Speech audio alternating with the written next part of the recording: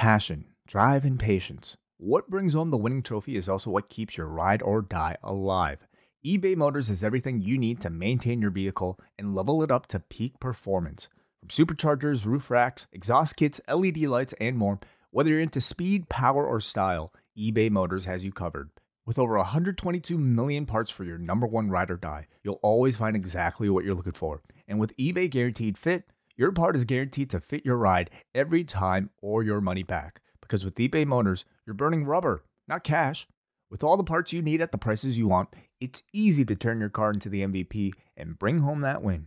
Keep your ride or die alive at ebaymotors.com. Eligible items only. Exclusions apply. Hello, everybody. It's John Pollock and Wei Ting. It's a special bonus edition here at Post Wrestling. We've got Rewind to SmackDown coming up later tonight. We'll be live at 10:15 Eastern for all members of the Post Wrestling Cafe. And we wanted to spend a lot of time tonight taking calls. There's obviously a lot of subjects to go through, and we thought we would do this bonus show to go over some of the big news that has occurred over the past 24 hours. So hello, Wei, on a Friday afternoon.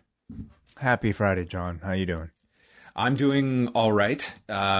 We have a lot that has gone down, so wanted to get some of your thoughts on this. We will start with the cuts announced by the WWE on Thursday. 10 names announced, the biggest being Samoa Joe, but others including Peyton Royce, Billie Kay, Wesley Blake, Tucker, Mickie James, Kalisto, Chelsea Green, Bo Dallas, and Mojo Rawley.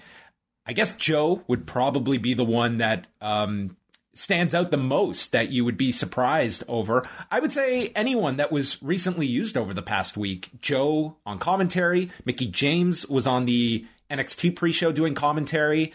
You had Billie Kay involved in a match at WrestleMania, so I think those would be the ones that you would be a little surprised by. But in terms of the names, I guess Joe would certainly be the one that jumps out the most. Yeah, I would say Joe and the Iconics, together. And even to an extent, somebody like Chelsea Green, who, it really seems like they had plans for her. Just seemed like she just had a terrible run of luck injury-wise, and someone that just never had the opportunity to get up and going. So I think she'll be one that will be pursued by several companies. I think several of the names on this list, maybe even more so than the roster of cuts last year, I could see a number of them directly moving into prime spots in several other companies. I would say in Joe's case, some of the circumstances surrounding his absence from in-ring competition over the past year or so have been somewhat mysterious, and I do wonder how much of a factor, maybe his present medical condition might have anything to do with things. Any thoughts on that, John? Well, it was interesting because I found this interview he did just a month ago with Justin Barrasso at SI.com and was asked about, what his future is regarding wrestling. And at the time, this was the beginning of March, he said, "I don't think my in-ring career is done. I have some really strong goals I look forward to pursuing in the near future. It's all about taking the best and healthiest approach to my recovery. When it comes to concussions, the amount of knowledge and science that has evolved over the past decade has been incredible. I suffered one on TV, then another one shortly thereafter. For my health and safety, WWE pulled me back and I was all on board. There have also been some holdups with the pandemic in terms of medical availability of certain specialists and facilities, so that's played a large factor in the timing. But like I said, WWE Medical is doing their very best for me to have the healthiest return possible." So I thought that was pretty telling that this was done not all that long ago, that he clearly had in mind that commentary was not his end spot in WWE, that it was a transition until he would gain clearance and return to wrestle. So that brings about the obvious question. I think mentally, he's planning to return, and the only holdup would be what would be discovered, and would any companies, they would just want to have that notification, that clearance that he is okay to return. But it would seem like he certainly feels he is not done wrestling. Yeah, we've been through this with Daniel Bryan in the past, and, I'm sure details will still emerge in regards to Joe's specific situation, but, I don't doubt that another company will allow him to continue his in-ring career. And that brings about, I would say just about any company, if Joe is healthy, would want to pursue him. if we're looking specifically at AEW, like where do you kind of weigh this? The guy is 42 years old, wide range of talents beyond just someone that you can utilize in the ring. But this is a company that has just added a lot of significant names, like on his own, I think it's a really compelling performer to bring in. But when you're looking at the overall mix and just a numbers game, does Joe fit at this present time? I would say absolutely yes.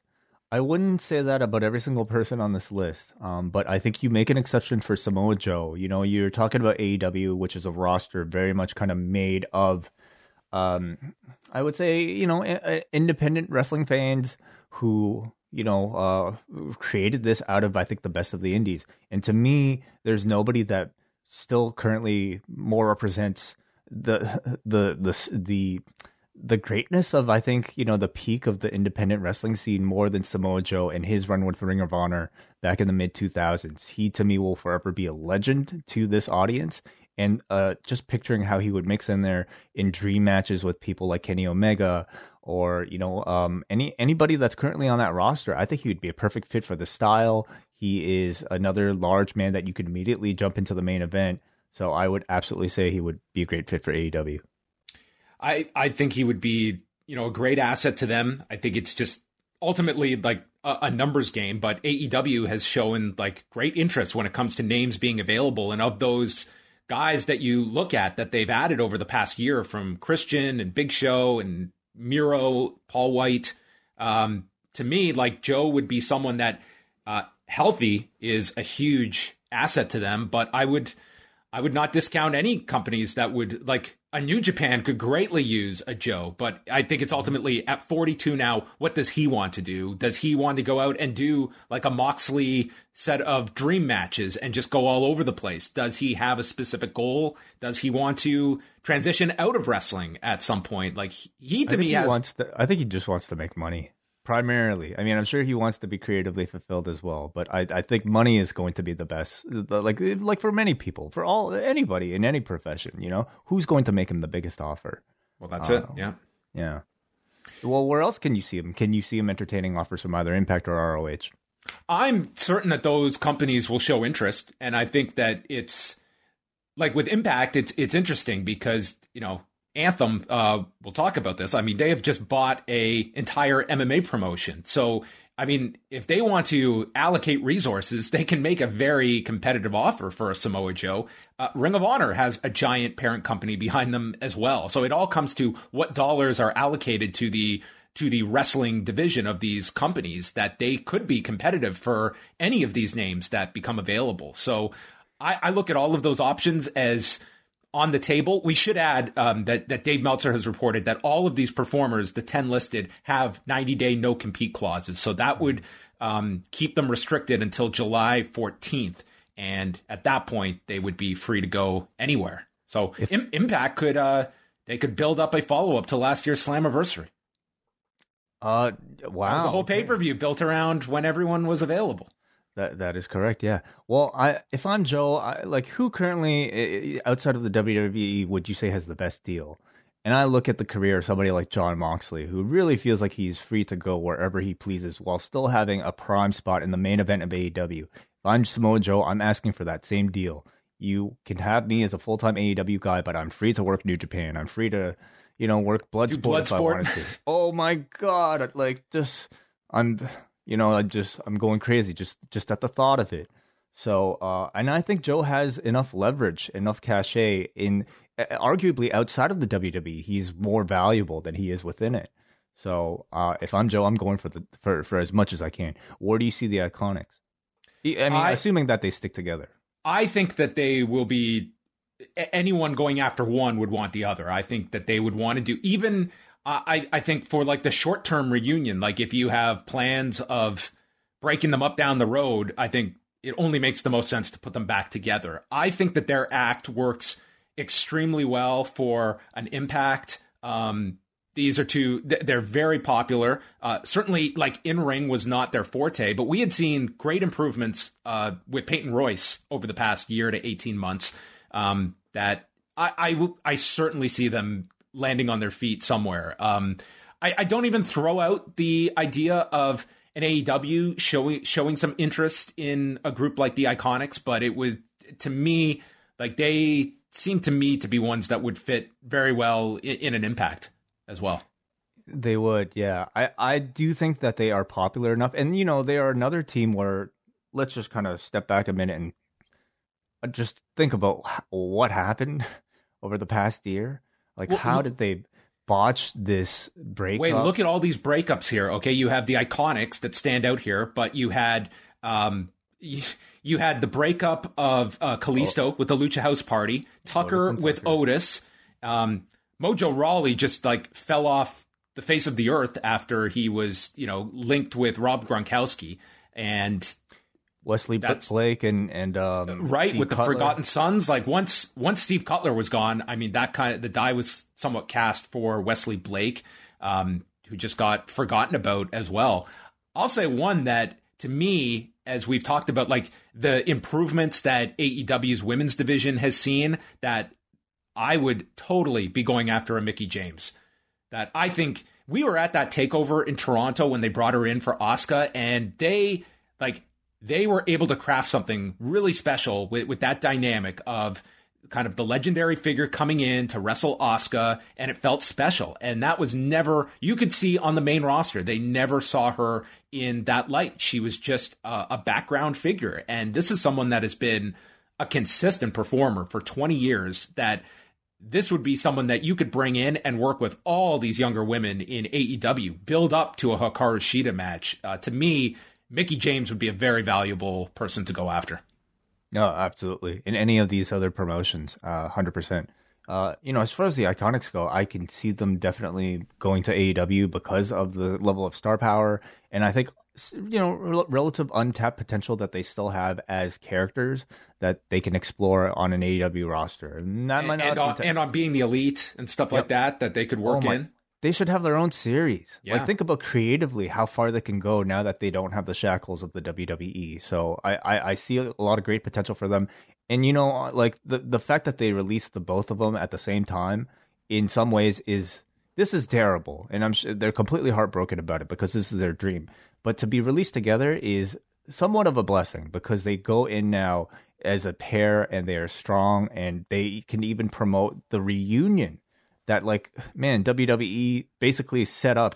You know, they gave them a year off from being together, and now they could, you know, spark some great story somewhere for another company's benefit by doing a reunion. So I think there's plenty of potential, and I hope, you know, even greater things in all their futures.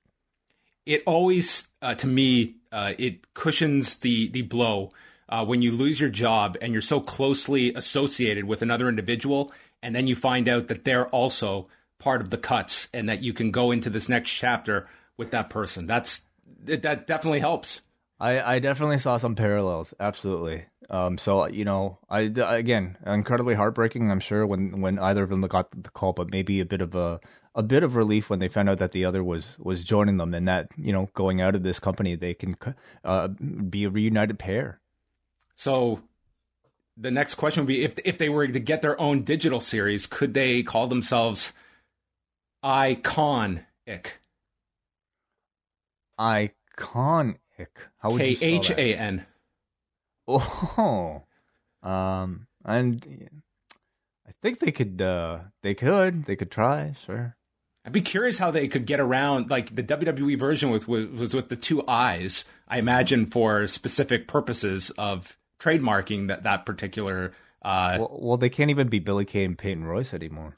No, they would need refreshes on their names. So it'll be interesting where they go, because they're two very, very popular individuals here. Now, not to say the others weren't here that are part of the cuts, but I think that a lot of people, specifically their comedic talents, they worked so well off of one another, and that's a very valuable skill set to have.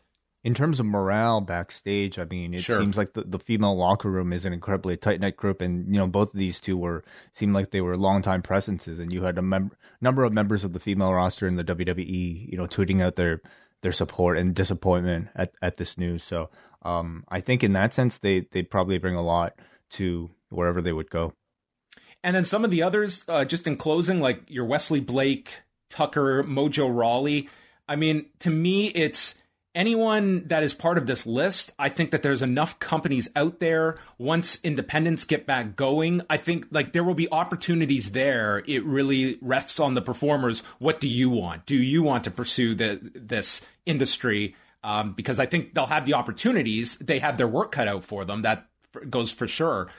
For a Mojo Rawley, he's 34. So, I mean, you have to make significant decisions. Like if you are leaving, especially if you've been in the WWE system your whole career, and now you're going out there, the independent, like non-WWE scene, it's not for everyone. And it's not going to be potentially the same level of income that you're used to as well. Over the, like initially, there will be those demands, but it's pushing through. So it's question marks for some of these people.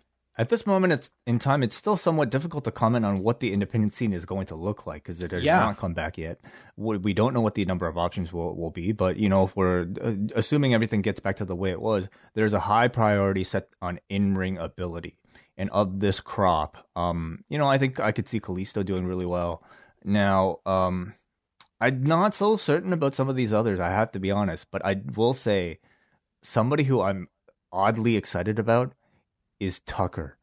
And if there's any indication of like what this dude is going to be like, judging by his recent social media I guess posts since he's been released, I'm actually quite excited about like the I don't give a fuck Tucker. I don't give a tuck Tucker. The subtle art of not giving a tuck. There you go. Yes. Like Tucker, who just like is free to speak his mind and doesn't give a shit and is smoking weed on a golf course the moment he's been released. I'm actually quite excited to see what he does. Yeah, I mean, it's, again, like there's different avenues out there. Like Ring of Honor has really kind of changed up its show with the introduction or reintroduction of the Pure division for someone with his background. That might be interesting. Impact is kind of this stage for you want to go and reinvent yourself. Impact is a great place to go and be a new character, break from your past.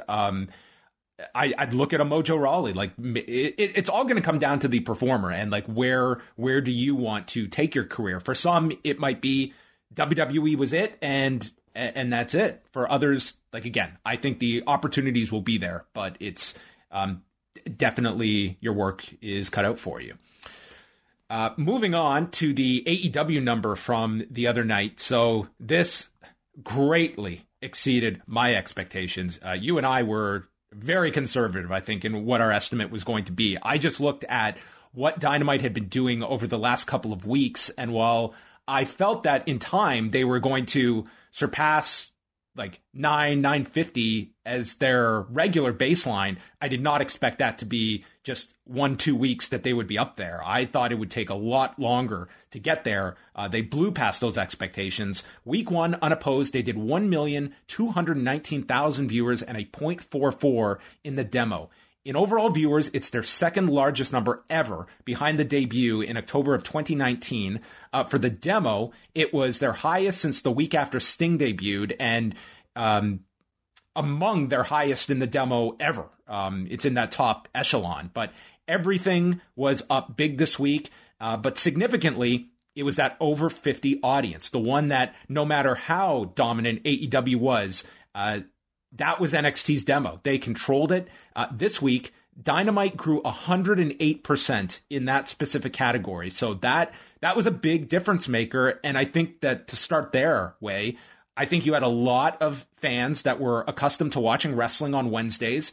And the interesting question, and this will bear itself out over the next few weeks, were these people that were just giving AEW a sampling, or were these people that were, it was not so much they were against watching AEW, it's just given the choice, they were picking NXT over AEW, and will this audience stick with them? Like, that's an extremely high figure. I don't expect it to stay at that level, but if they level off at 0.38 to 0.40 every week, like that's a sizable gain for AEW in its oldest demographic.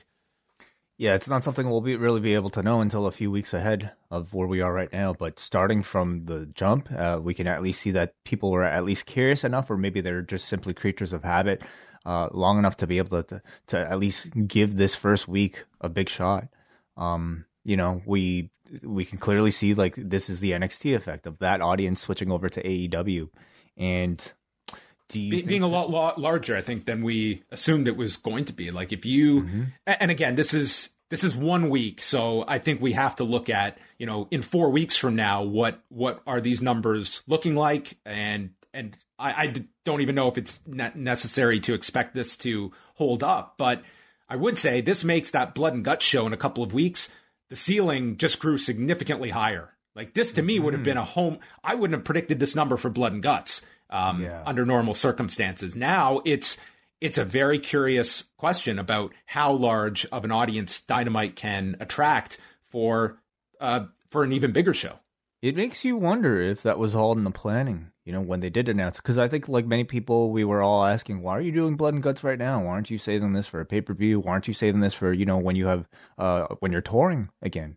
It makes you wonder if, like, they had planned on, being now unopposed to put on a big show like that to, head towards, to promote really Double or Nothing. In the quarter-hour breakdowns that are in the Wrestling Observer newsletter, the peak audience was for the Jericho-Dax Harwood match that had Mike Tyson's involvement. But interestingly enough, in the 18 to 49 demo, the peak was Darby Allin versus Matt Hardy. And this has been yet another victory for Darby Allin, who has solidified himself as like a key mover when it comes to television numbers, specifically your most important demographic. So I think that is a huge win. And to me, like Darby Allin has been yes, he had a history before AEW, but to me is as much in terms of national exposure, this is an AEW character that they have brought up and turned into a star. Oh, completely agreed. Yeah, absolutely. Good to see those results of this is also Matt Hardy, so maybe, I think you have to give him some credit as well, a recognizable name.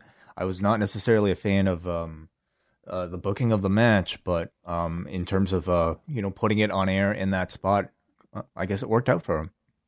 What do you look at as the key reasons that the number was up this week? Because there's a lot of different factors you could look at. I really do think the key is people tuning into wrestling on Wednesdays that are usually watching NXT deciding to tune into AEW. You also have to wonder if maybe there's still a bit of hysteria coming off of WrestleMania hype. People may be in the mood.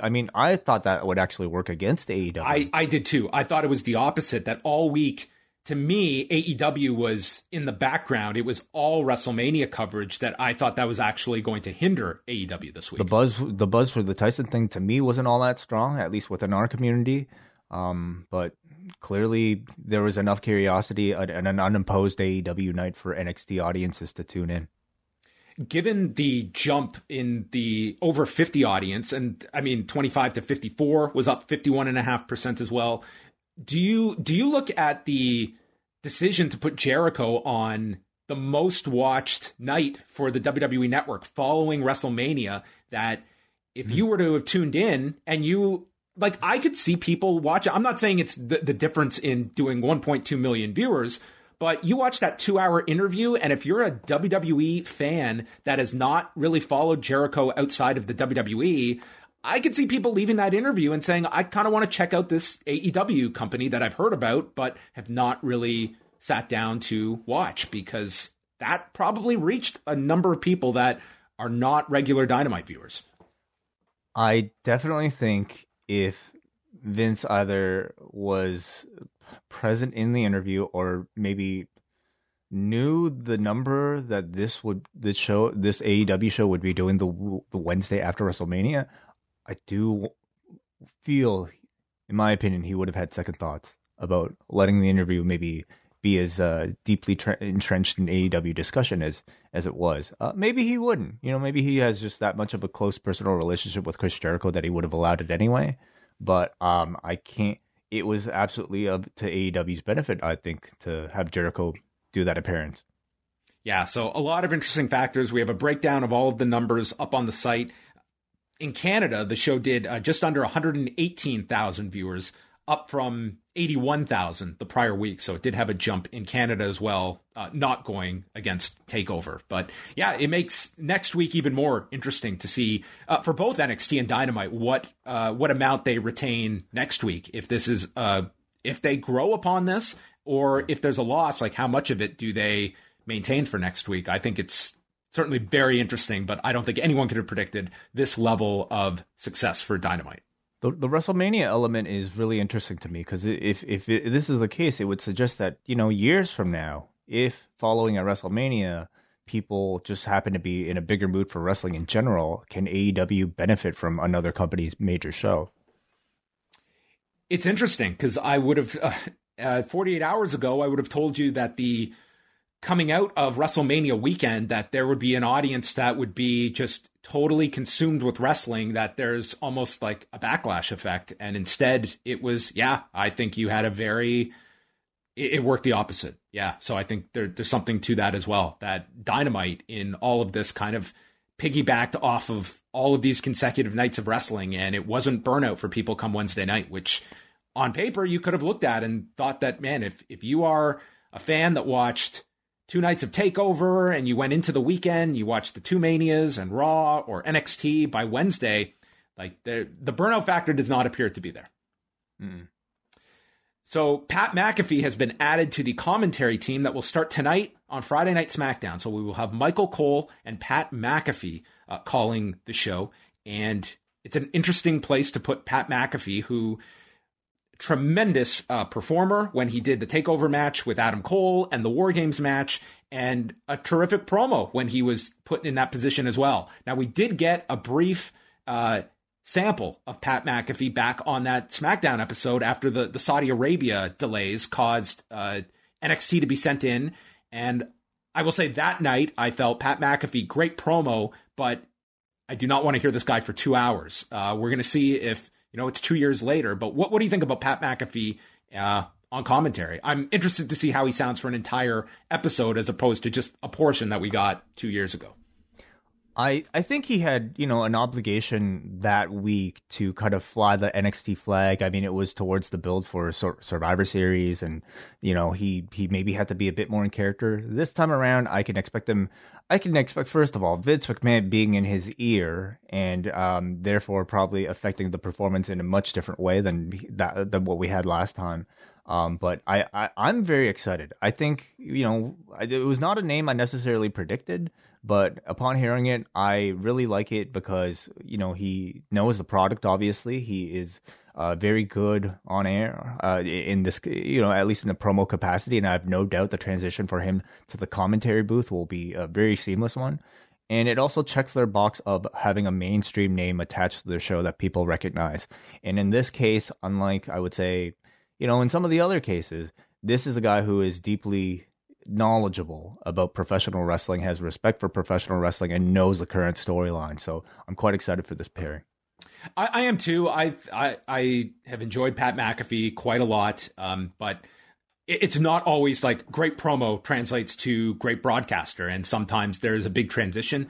I'll say working along, like Michael Cole, to me, he is like the perfect traffic cop in WWE. Mm-hmm. He has that rolled down solid, that is the person you want to play off of Pat McAfee. And I think it's still a very high pressure situation, but I think number one, being in a 2-man booth, being the analyst as opposed to play-by-play, and working alongside Michael Cole in that role, to me, I think Pat McAfee can adapt to the role in an easier fashion than Adnan Burke, who is put right into the deep end immediately and is your lead voice on Raw that has to quarterback that 3-man team.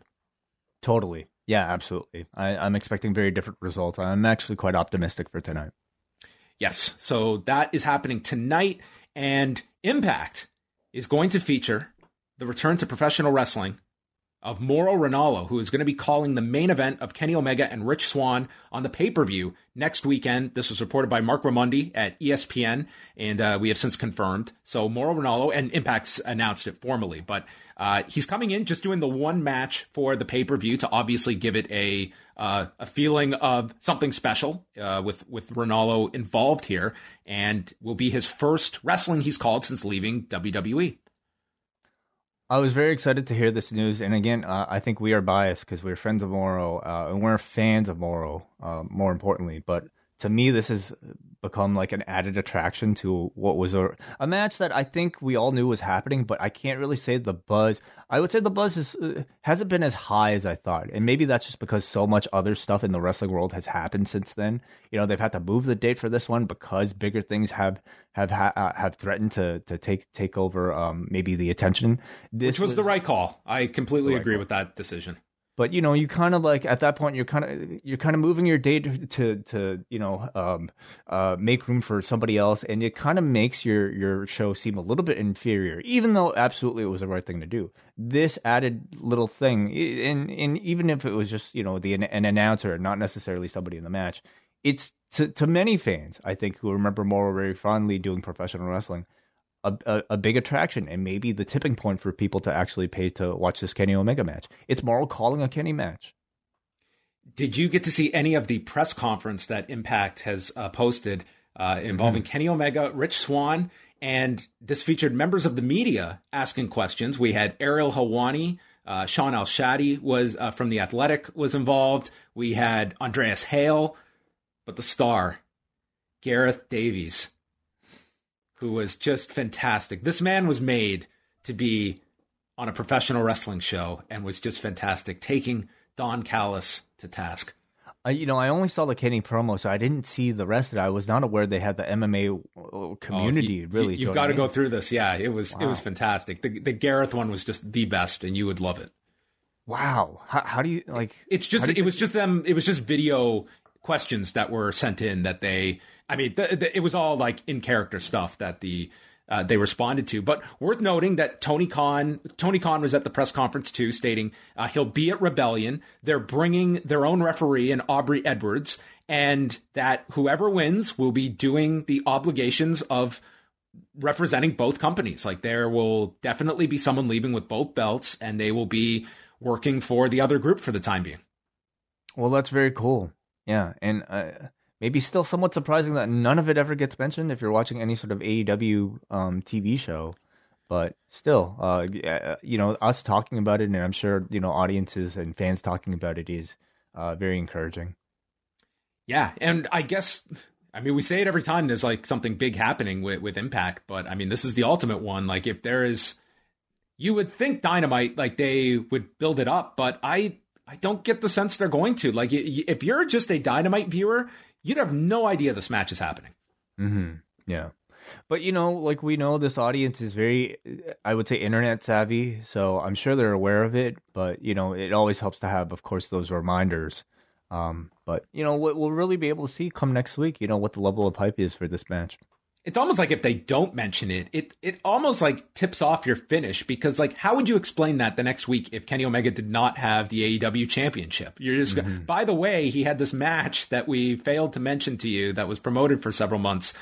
He lost it to Rich Swann, folks. So here's Rich Swann. Meet Rich Swann.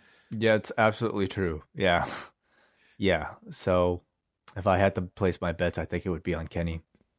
Anyway, I think this Rebellion pay-per-view, it's shaping up nicely. They've added a last man standing match with Sami Callihan and Trey Miguel. So there's all of that coming up a week from Sunday. And there will be a post show that night here at Post Wrestling that will be hosted by Davey Portman and John Cena. And they're going to be doing a primer for Rebellion on the Up Next feed next Friday. So if you have not been following Impact, they will get you up to speed, because as I've learned with this new extension, no one gets up to speed quite as quickly as John Cena. This thing is a game changer. Yes, it is. Oh, yes, it is. Sorry, is that, am I breaking character here by revealing the tricks of the trade? I don't know how many people are aware of what we're talking about, but yes, John Cena coming through with the stock tech of wrestling watching. Yes. Last story I've got here is that Anthem Sports and Entertainment has acquired Invicta FC, the all-women's promotion that has been around since 2012. This is going to kick off with Invicta airing on both Access TV and Fight Network in Canada with their next card on May 21st. Shannon Knapp, who was one of the founders of Invicta, is going to be staying on board and will be part of the board of directors and running the company. I look at this as a very interesting purchase by Anthem, just in the sense that I almost look at Invicta that if you're going to put the resources into it, yes, it's content for your existing stations, but when you look at the amount of companies, MMA groups that are getting television deals, to me, Invicta is a very attractive promotion in terms of if you're looking for MMA content, an all-women's group. Shannon Knapp has a tremendous track record of spotting talent and bringing them up, that if they can become more than just a feeder group for the UFC and sustain, being, what it is, like this is not, a group that is going to be anywhere near the UFC in scope, but has its popularity and has something specific about it that is different from other MMA groups, that if you were looking to license this elsewhere down the road, I think that potential could be there for Anthem as well. So I look at it as an interesting and a very smart investment here with Invicta. And it also comes with a significant tape library that goes back 9 years on top of things. It seems like they're building quite the portfolio of organizations. Can you see Anthem adding any more? I don't know. It's not like there's this is also going to be in the old slot on Friday nights that LFA used to be in when it was on. So it'll be on Friday nights.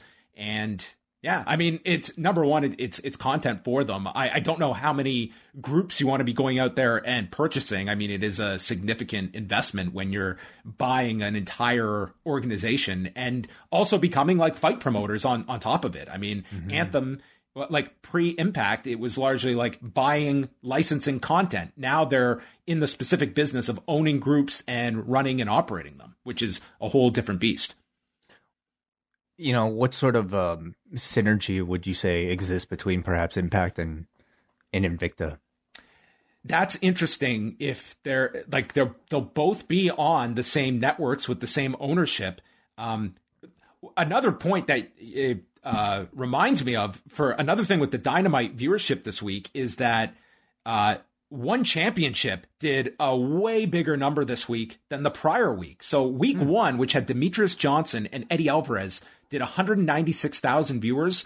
This week, with no stars, did 337,000. And the only rational explanation I can come up with is that the people watching Dynamite, number one, didn't have TakeOver to flip over to catch and stuck around for One Championship. So there was a added benefit for TNT with Wednesday's number regarding One Championship. But to Impact and Invicta, yeah, I could see cross promotion here, which I think you have to be smart with. It's not always the easiest to do cross promotion, but yeah, I could totally see that.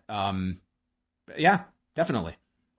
Yeah, well, if one of Impact's star divisions is their women's division, and I don't know if there's something you can do with the two of them, but that's cool. It's exciting news.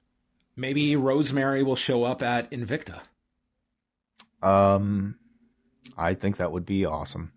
Raise someone from the dead, and we could go from there. Again, you've got to be. This was Impact. Remember, I guess an ownership group ago that their interaction between the two was Tito Ortiz attacking Quentin Jackson with a hammer. I blocked that out of memory. Well, most did. Right. All right, that's going to wrap up our special bonus news edition. We're back in a couple of hours, 10:15 Eastern Time, with Rewind a SmackDown. Again, that will be live for all members at all levels of the Post Wrestling Cafe. Do go check out a lot of great stuff up on the site. We've got the Wellness Policy with Wei Ting and Jordan Goodman, plus the event that everyone is talking about the day after, Up Next Mania. Guys, this was tremendous. Like, they did so much great work. Those Braden and Davey, and shout out to Dickie for the incredible video work that he put in to this entire thing. I encourage everybody to go sign up on their Patreon if they want to see it. But I think for a limited time until maybe tonight, you can still check it out at twitch.tv/upnextpodcast. So just shout out to those guys. Great work. The greatest compliment I can give is watching this Prime Target special for Braden Harrington and Chris Elliott. I'm watching this video, and by the end of it, it's like, I want to see who wins this thing. I hope Chris destroys this guy. I was rooting for Chris, and you can go find out the result on Up Next Mania. Dude, I was going nuts. John Cena? Dude, if you want a hype man, it's John Cena. Yeah. That guy was great. Yeah, I would want him in my prime target. So anyway, just tremendous work to those guys. And of course, John, you and WH Park just dropped That's right. Post-ProRes. That's right. You almost forgot, didn't you? I did. I did forget. WH Park and I have a new edition of Post ProRes. It's up on the site. Over an hour of us discussing New Japan booking. Usually I try to be the calmer voice, but listen, New Japan, they're going out there. They're going out there with some of their ideas, and I think how many F-bombs did you drop? Me, none. WH, probably several. But then we also chatted about the Carnival tournament, the Cinderella tournament that Stardom's got going on, the upcoming Noah show. So we covered a lot of news and notes going on in Japan. So that is also available on the site. And this weekend, we've got MCU Later for our Cafe members, WH, Wei Ting, and Nate Milton, who are coming together for the second to last edition of The Falcon and the Winter Soldier, which I am determined to catch up on this weekend. It's a big episode, and I think there will be a lot of interesting discussion coming out of it. So we encourage all Cafe members to join us tomorrow and, of course, tonight for Rewind a SmackDown Live. 10:15 p.m., everybody. See you guys there.